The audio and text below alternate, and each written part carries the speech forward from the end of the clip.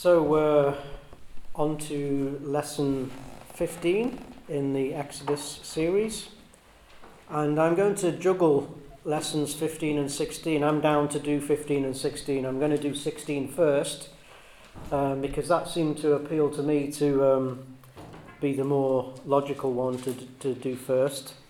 I'm not sure how many people have access to the breakdown of the topic, but lesson 15 was going to be the presence of the Lord in the cloud and in the fire. And then lesson 16 was remember and celebrate. I'm going to bring the remember and celebrate forward, not least because it fits in with our Easter celebration today, which happens at the same time as the celebration of the Passover. Our reading is Exodus 12, the second half, verse 33 to 35, and then the first 16 verses of chapter 13. For me, a key verse, and bear in mind our title is Remember and Celebrate. And that's a kind of the headline of our topic today. And I'd like to draw our attention to chapter 13, verse 3. So you can look out for that as we read it and how it fits in with the context. But it says, "Commemorate this day, the day you came out of Egypt, out of the land of slavery, because the Lord brought you out of it with a mighty hand." It seems to me that in these two chapters, or at least the second half of chapter 12 and the first half of chapter 13, it's all about the command to remember and to celebrate.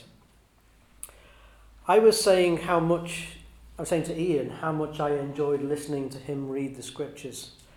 And actually that's been a useful characteristic of this study, is we've taken the time to read the scriptures. And I think if they're read well, it's a really great thing to go through. So it's quite a long reading. I haven't got the same gift of oratory that Ian has. I've practiced, so I'll do my best. But we'll read the two passages from Exodus, and then later on I have a couple of New Testament passages of scripture to read as well. But let's go to Exodus 12, verse 31. We'll start there. "During the night Pharaoh summoned Moses and Aaron and said, 'Up, leave my people, you and the Israelites. Go worship the Lord as you have requested. Take your flocks and herds as you have said, and go, and also bless me.' The Egyptians urged the people to hurry and leave the country, for otherwise, they said, we will all die. So the people took their dough before the yeast was added, and carried it on their shoulders in kneading troughs wrapped in clothing. The Israelites did as Moses instructed, and asked the Egyptians for articles of silver and gold and for clothing. The Lord had made the Egyptians favourably disposed towards the people, and they gave them what they asked for, so they plundered the Egyptians. The Israelites journeyed from Ramesses to Succoth. There were about 600,000 men on foot, besides women and children. Many other people went up with them, as well as large droves of livestock and flocks and herds. With the dough they had brought from Egypt, they baked cakes of unleavened bread.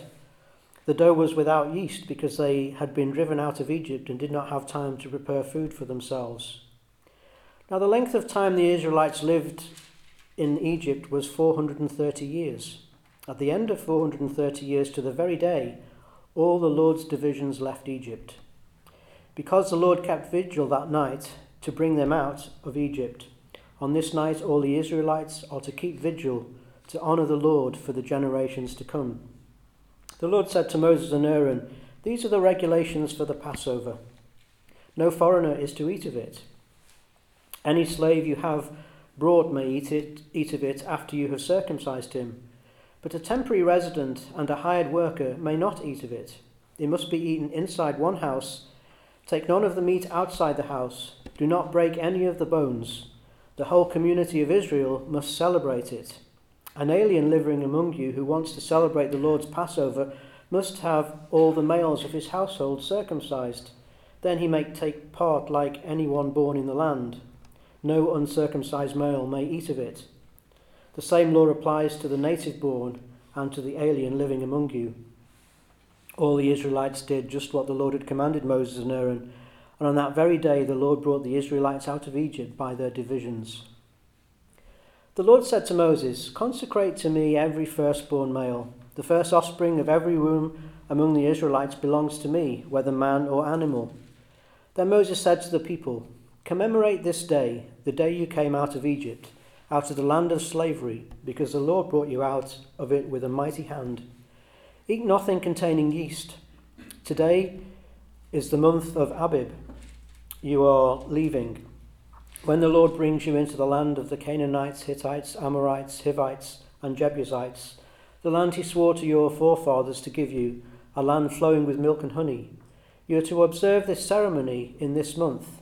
For 7 days eat bread without yeast, and on the seventh day hold a festival to the Lord. Eat unleavened bread during these 7 days. Nothing with yeast in it is to be seen among you, nor shall any yeast be anywhere within your borders. On that day tell the son, I did this because of what the Lord did for me when I came out of Egypt. This observance will be for you like a sign on your hand and a reminder on your forehead, that the law of the Lord is to be on your lips.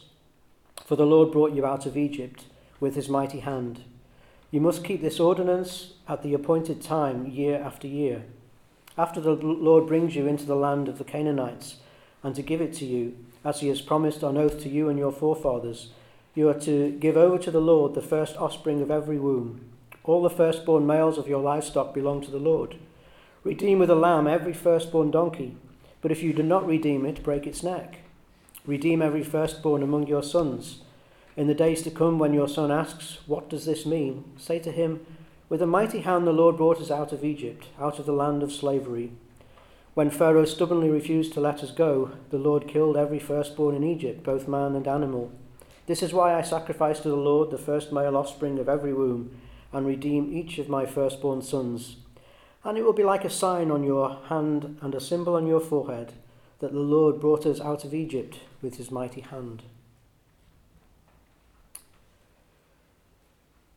I have just three or four key messages that I'd like us to reflect on, and we'll turn also to what I consider to be a very key New Testament passage that links with this.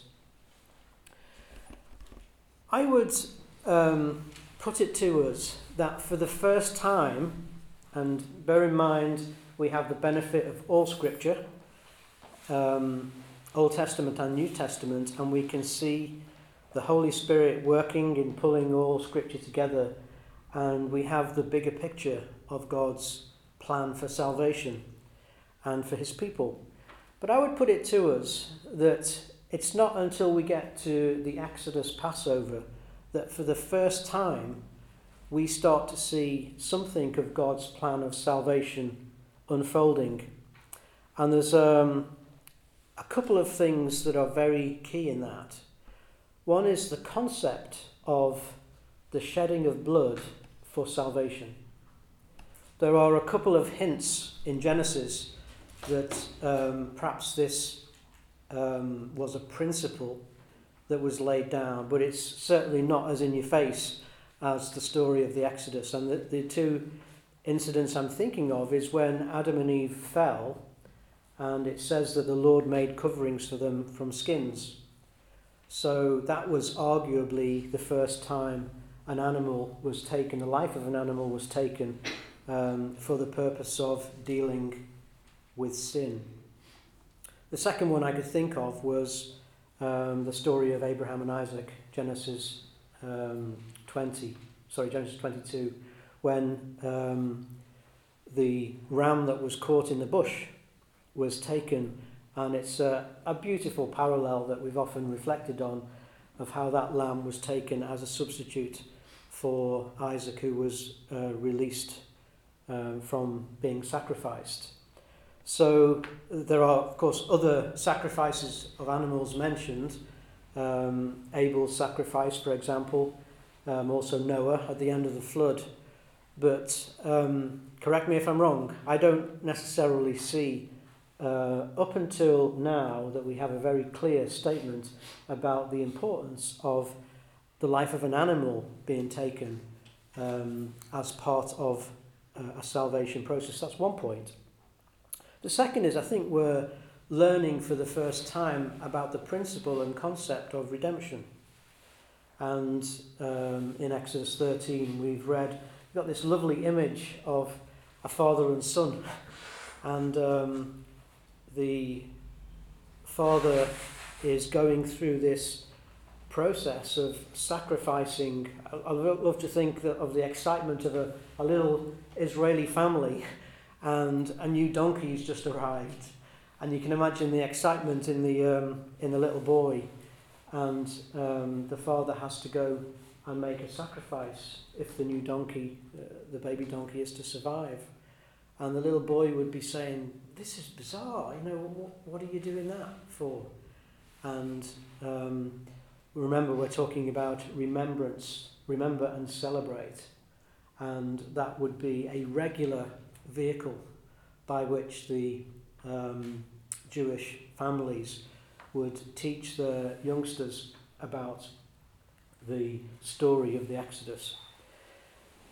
Sometimes when we live like we do, so many, I think it's 3,500 years on from this event, with all of the scripture at our disposal, we kind of lose sight of how it must have been in those days.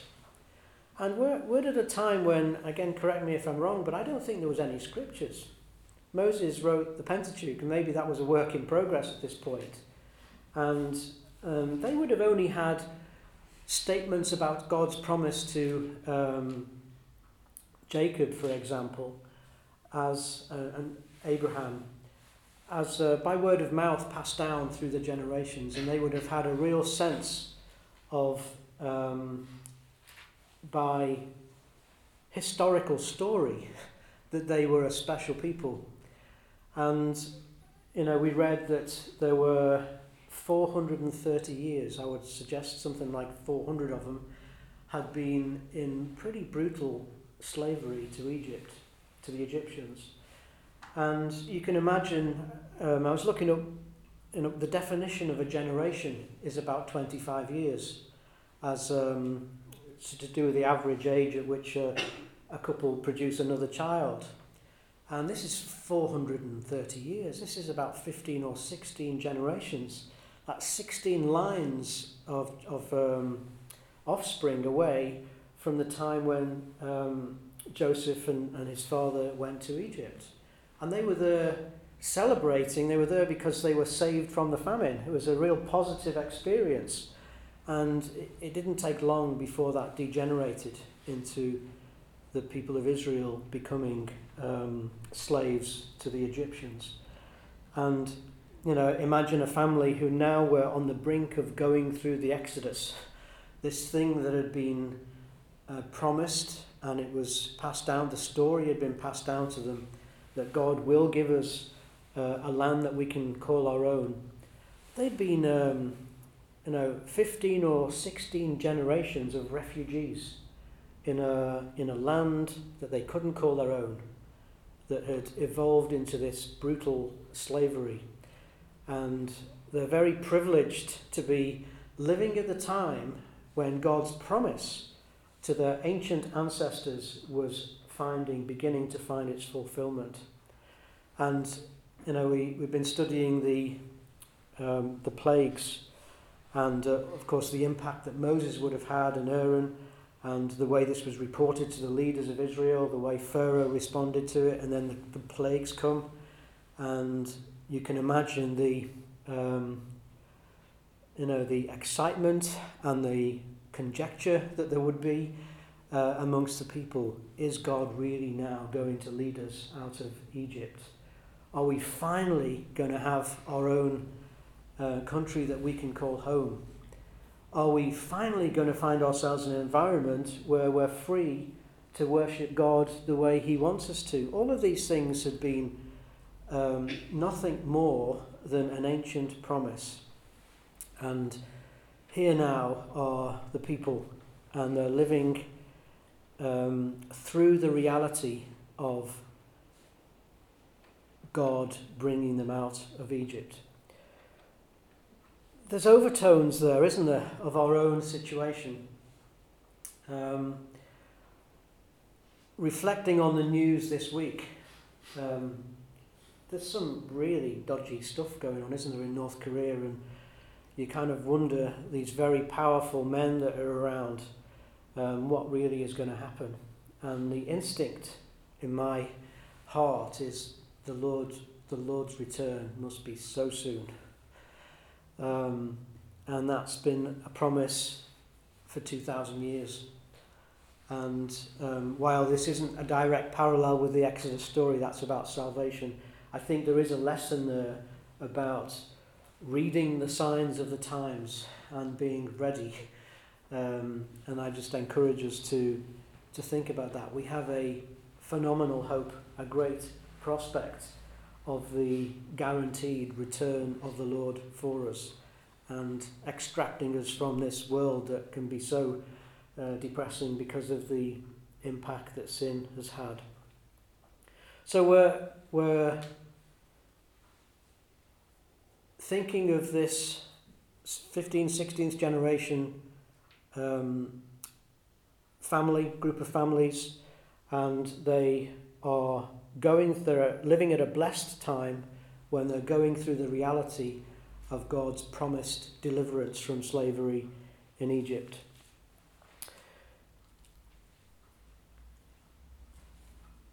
Why was it that in the midst of all of these things that were going on, in terms of the complexity of God's plan and his instructions to them to go through this kind of bizarre process of taking a lamb, as we were thinking about in the last couple of sessions that Ian led us through, and killing it and putting its blood on the doorpost and the lintel.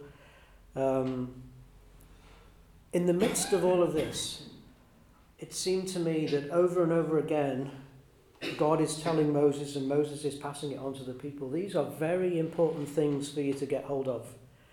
And they will be an annual celebration, and a lasting ordinance is the word, so that future generations will remember and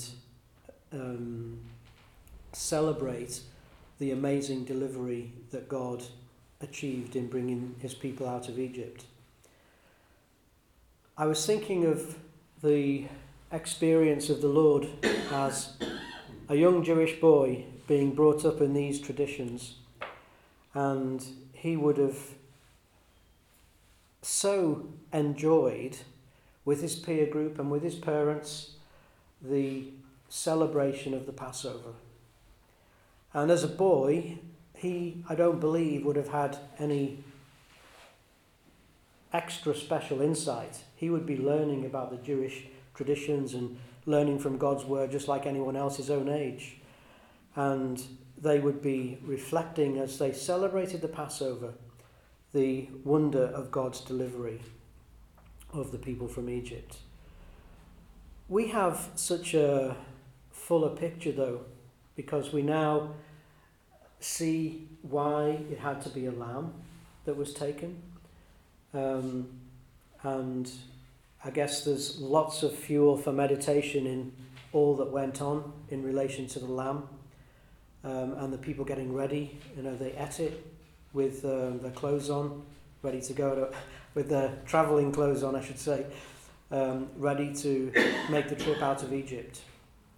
And then there's the business of strange picture. They seem to be carrying half-made, half-baked bread, and they didn't have the time to add the yeast. And that seems to be the reason why they took bread with them without yeast, because they didn't have time to allow it to cure, or whatever that expression is.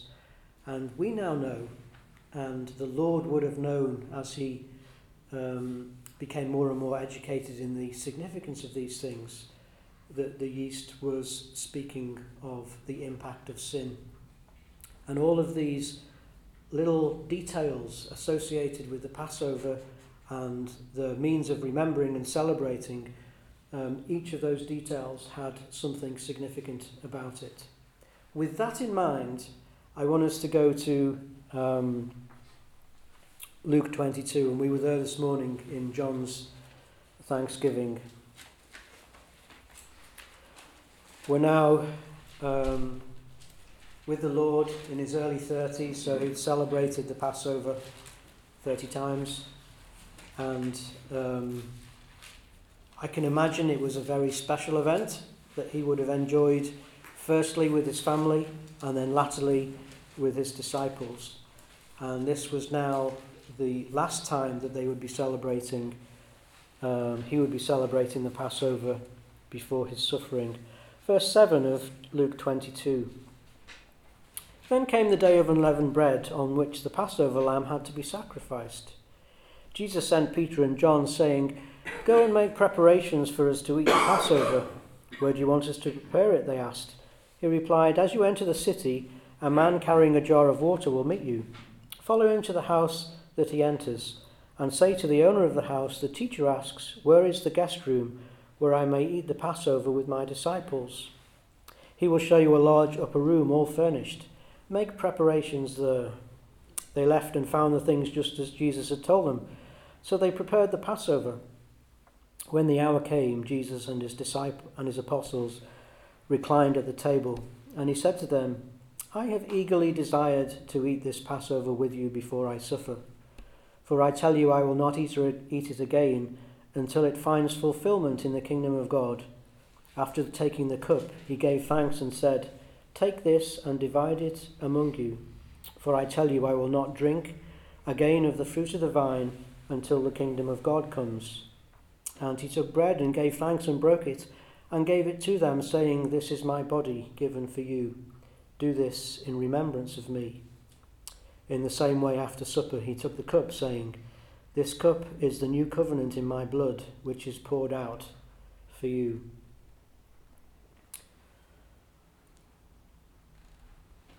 The older versions say, "It is with desire that I have desired to eat this Passover with you." It's a very strange expression. In the modern versions it says, "I have eagerly desired to eat this Passover with you."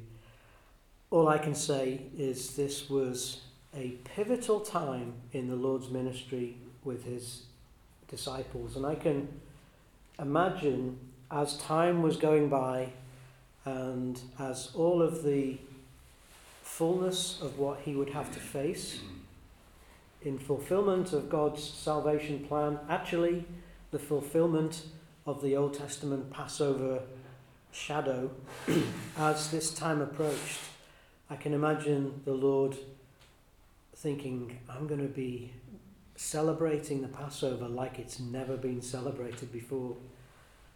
Actually, it's 1400 years later, and you've got all of that tradition gone on in the past, and of course a whole lot more has come into it in terms of the tabernacle and the temple and God's instructions for worship in terms of sacrifice. But we're now in the Lord's life coming to a point when the sacrifice of all sacrifices, the one that was illustrated in the Passover, was now finding its fulfillment. And the Lord Jesus meets with his disciples and he said, "I've so eagerly desired to eat the Passover with you before I suffer, because from here onwards it's never going to be the same again." I was thinking that they must have really looked forward to the annual Passover feast and taking the lamb. I don't mean to be irreverent in any way, but we look forward to our turkey at Christmas. The Jews must have been so looking forward to this very important religious and family time, and they took a lamb. all of that, of course, is significant. But when the Lord meets with his disciples for the last time, he changes not just the significance of it and takes it on to the ultimate level, but he's also changing the symbols and the frequency. And I think this is something very special for us to reflect on, remember, and celebrate. We're now not encouraged to take a lamb. We're encouraged to take a loaf and wine. Much simpler, much more readily available. And we're not doing it once a year. I had an interesting conversation, I may have mentioned it to some of you already, with some Jehovah's Witness friends that I'm working with at the moment, and they were saying how they don't celebrate Easter, but they celebrate the Passover. And their question to me was, why do you do it every week when clearly in the Bible it's just a once a year exercise, which of course the Passover was. But you have really interesting verses like they continued steadfastly in the breaking of the bread when actually the church was only a few weeks old. So if the breaking of the bread was an annual event, how can you continue steadfastly when it's only a few weeks old? And you have, of course, Acts 20, where they broke bread on the first day of the week, which is where we get it from. And there's a transformation from the religious festival that was the Passover, an annual thing with all of its complex regulations, to the simplicity of the Lord's Supper, the Lord's table, the breaking of the bread. And the Lord is giving it a whole new meaning. It's the blood of the new covenant, and it's his body which is given for us. And all of a sudden, and I guess this would have dawned on the disciples as they began to remember the Lord post his ascension, the real significance of the Passover that they'd celebrated so many times before with him, and now it had been displaced by what we now know as the remembrance. Paul in 1 Corinthians 11 talks about, as often as you eat the bread and drink the cup, you proclaim the Lord's death until he comes. That's another verse which for me demonstrates that there's a higher frequency than just once a year. It's coming back to our title, Remember and Celebrate. The Lord so knows us, doesn't he, that if this festival that we celebrate on the first day of every week wasn't initiated by him, we would be so inclined to forget. And I was telling my Jehovah's Witness friends, actually it really is the highlight of my week. Because we come together and we're so keen to hear what the Lord has given each of us. As we listen and contribute ourselves silently or audibly. And I love the singing about the preciousness of our Passover lamb. And we do this, and in so doing, proclaim the Lord's death.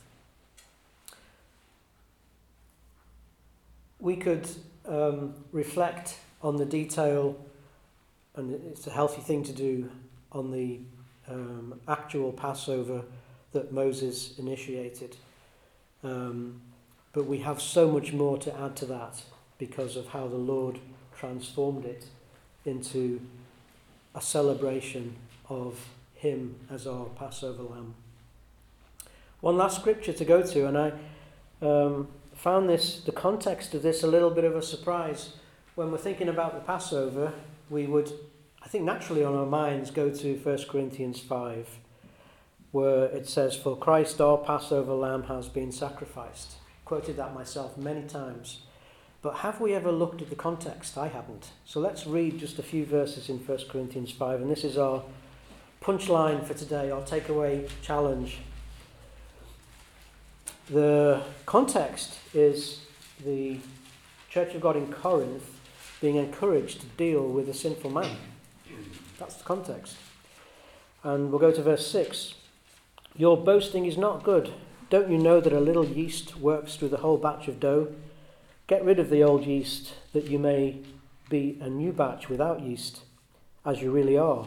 For Christ, our Passover lamb, has been sacrificed. Therefore let us keep the festival, not with the old yeast, the yeast of malice and wickedness, but with bread without yeast, the bread of sincerity and truth. I think the context in which the Lord is described as our Passover lamb is about holy living. And it's about holy living in the context of a church of God. And it's put in there in a discussion about yeast, which is an illustration of the impact that sin has on lives and service. And it seems to me that Paul is saying to the Corinthians, Christ, our Passover lamb, has been offered, our sin has been dealt with, and we should behave like it's been dealt with. And what are you doing? You are allowing corruption in the church, and that needs to be dealt with. Don't behave as though that's acceptable. Christ, our Passover lamb, has been offered, and on that basis our behaviour should have eliminated any traces of the yeast of sin that so easily corrupts. Perhaps it's a little bit of a spin on what we would normally be thinking of in the Passover and the remembrance that it became. But it just appealed to me that a little exploration into the context of that very famous verse as we celebrate Christ as our Passover lamb. If we live our lives in the context of him having dealt effectively with our sin, then there should be no evidence of that sin spoiling our individual and collective service. Shall we pray?